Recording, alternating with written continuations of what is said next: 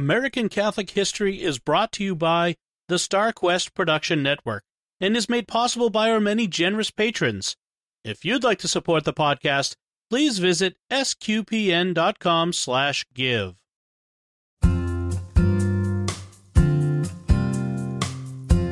Hello, and welcome to American Catholic History. If you like our podcast, be sure to rate us and give us a review wherever you get your podcasts. I'm Noelle Heaster-Crow. And I'm Tom Crow. Today we're talking about Henriette de Lisle, who founded the second oldest religious order for Black women in the United States. But she had to reject the well-established norms of her day and overcome the legacy of slavery in her hometown of New Orleans to do it.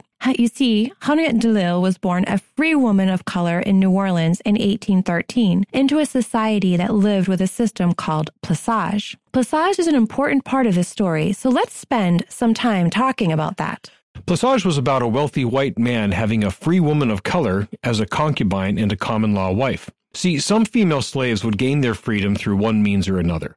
One way was buying their freedom if they or another person could amass enough money, then their freedom could be purchased. Another way could be the death of their owner. When a female slave became free, her official designation was free woman of color. This designation was also used for any women of African descent who were born free, as was Henriette de Lisle. But there weren't many things free women of color could do in that society, and one of the main things was to become a concubine for a wealthy white man, that is, to enter into the plissage system. Right, and these concubines would actually live quite comfortable lives. They lived at the fashionable houses that the men kept in the city. If the men were actually married, they would keep their legitimate family out at the massive plantation outside of town. But these concubines were schooled in the arts and etiquette, and they spent their time in the city going to balls and events and visiting. Henriette's connection to this system was through her great-great-grandmother, Nanette. Nanette had been brought from Africa as a slave. When her owner died, Nanette became a free woman of color. She actually became a businesswoman herself and eventually raised enough money to purchase the freedom of her daughter and her grandchildren. And Nanette's great-granddaughter, Marie Diaz, and Marie's common-law husband, a plantation owner named Jean-Baptiste de Lisle Sarpy, were Henriette's parents. Yes, and Henriette received from her mother all the schooling in the arts, music, and etiquette that was proper for an octroon, or a person who was 1/8 African, and she was expected to follow her mother into the plissage system. But Henriette had an experience which changed her when she was 11 years old, when her mother enrolled her in a school that was led by Sister Sainte Marthe Fontier, a sister of the French order Dames Hospitalières. Yes, Sister Sainte Marthe had opened the school to educate young free Black girls. Henriette was 11 when her mother sent her there, and she was only at that school for 3 years until it closed, but those 3 years were formative. She was educated in the faith, importantly, the true meaning and nature of marriage, and the school encouraged the girls to teach the faith to the children of slaves, something which Henriette took part in. At the time, the law actually took a dim view of, quote, disturbing the slaves, by which the law meant educating them. So while I couldn't track down the exact story of the school, I know that it closed in 1827, and it wouldn't surprise me if that was because Sister Sainte Marthe and the girls had disturbed too many slaves. So no, Henriette was 14 years old with a new understanding of the Catholic faith, a new understanding of marriage, and experience educating slave children. She couldn't go back to the way things had been.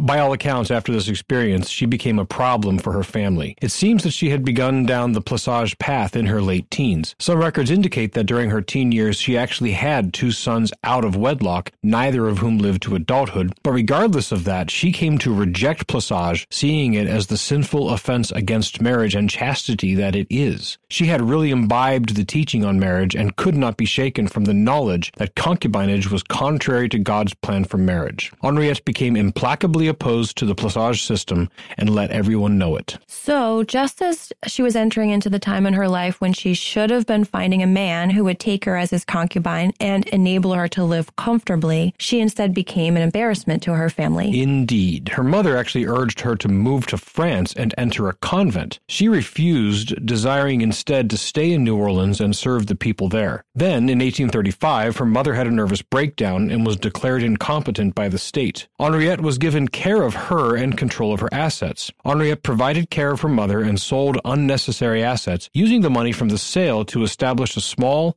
unrecognized religious community that included both white and black women. In 1836, she drew up the rules and regulations for the community and named it the Sisters of the Presentation. And eventually this community would become the Sisters of the Holy Family. But there were more hurdles to clear before that. For Henriette, her 1/8 African ancestry was a problem. New Orleans had laws against mixed-race organizations like religious communities, and the church wasn't interested at that point in rocking the boat. So even though Henriette was 7/8 European and was light-skinned enough to identify as white, which in fact is what her siblings and other blood relatives did, she insisted on listing herself on the census as a free woman of color, and this made her ineligible to enter the all-white religious communities and complicated other matters. So when Henriette and her friends applied to be recognized as a mixed-race religious community, they were denied by both the civil authorities and church leaders.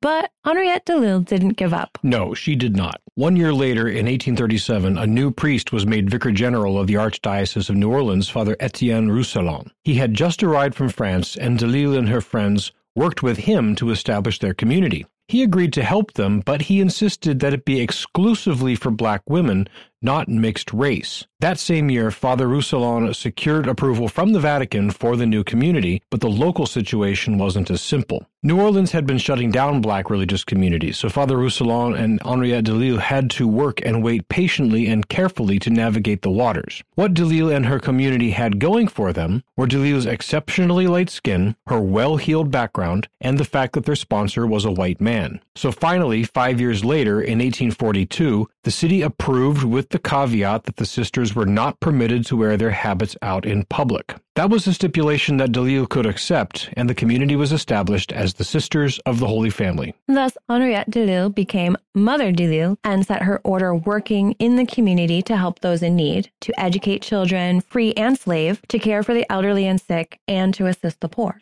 One of their earliest works was to take destitute elderly women into their home, and in so doing, they established the first Catholic home for the elderly in the United States. Shortly thereafter, they raised money from wealthy friends and built a freestanding home for the elderly. But I understand that not everyone was impressed with her work. No. Her brother, who, like Henriette, was also an octoroon and had very light skin, listed himself and his family as white on the census. So it was a source of great embarrassment to him that his sister listed herself as a free woman of color. He was terribly concerned that his sister's identification would out him as being not purely white, which would harm his reputation and standing in society. So he actually moved his family to another part of Louisiana where Henriette wouldn't be known. Yes, and while it grieved Henriette, it didn't stop her. The sisters continued to do great work, including caring for the sick during various disease outbreaks like the yellow fever epidemic of 1853. And in the wake of that epidemic, the sisters began caring for many children whose parents had died and so were suddenly orphans. You know, all this talk about working with orphans, the poor, and the sick in pre-Civil War New Orleans makes me wonder if Henriette DeLille ever came into contact with another of our favorite Catholic women, Margaret Horry, the bread woman of New Orleans, whom we talked about in episode 1 of this American Catholic History podcast. I know.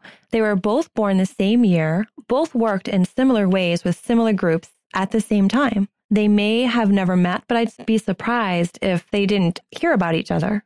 And who knows? Maybe they know each other really well these days. That may well be, because Henriette DeLille's cause for canonization was opened in 1988, and she was declared venerable in 2010. There are, at present, 2 miracles under investigation which would help her attain the status of blessed and saint. And as for Margaret Horry, her cause hasn't been opened yet, but, praise God, there have been investigations into it, so that may be coming also. Well, from what we've seen, they both seem really deserving. Yes, indeed. But Mother DeLille didn't live up to the ripe old age of 69 like Margaret. She succumbed to tuberculosis in 1862 at just 49 years old. At the time, the Sisters of the Holy Family had only 12 sisters, but the order had such a foundation established by Mother DeLille that shortly after the turn of the century, they counted 150 sisters, and in 1950, they peaked at 400. Nowadays, the Sisters of the Holy Family number 300 sisters. They run schools, nursing homes, and retirement homes in 6 U.S. states and in Belize. Mother DeLille set down what should be on her tombstone in 1836 when she was just 23 and was founding her order. On the inside leaf of a prayer book, she wrote, "I believe in God, I hope in God, I love God, I want to live and die for God. By all accounts, it seems in the end she did just that. You've been listening to American Catholic History on the StarQuest Production Network. If you've been enjoying our podcast, please be sure to rate us and give us a review. To learn more about today's topic, to find previous episodes, and to send feedback, please visit sqpn.com/history. You can email us at history@sqpn.com or follow StarQuest on social media at facebook.com/StarQuestMedia or on Twitter at SQPN. I'm Noelle Heaster-Crowe. And I'm Tom Crow. Thank you once again for joining us on American Catholic History on StarQuest.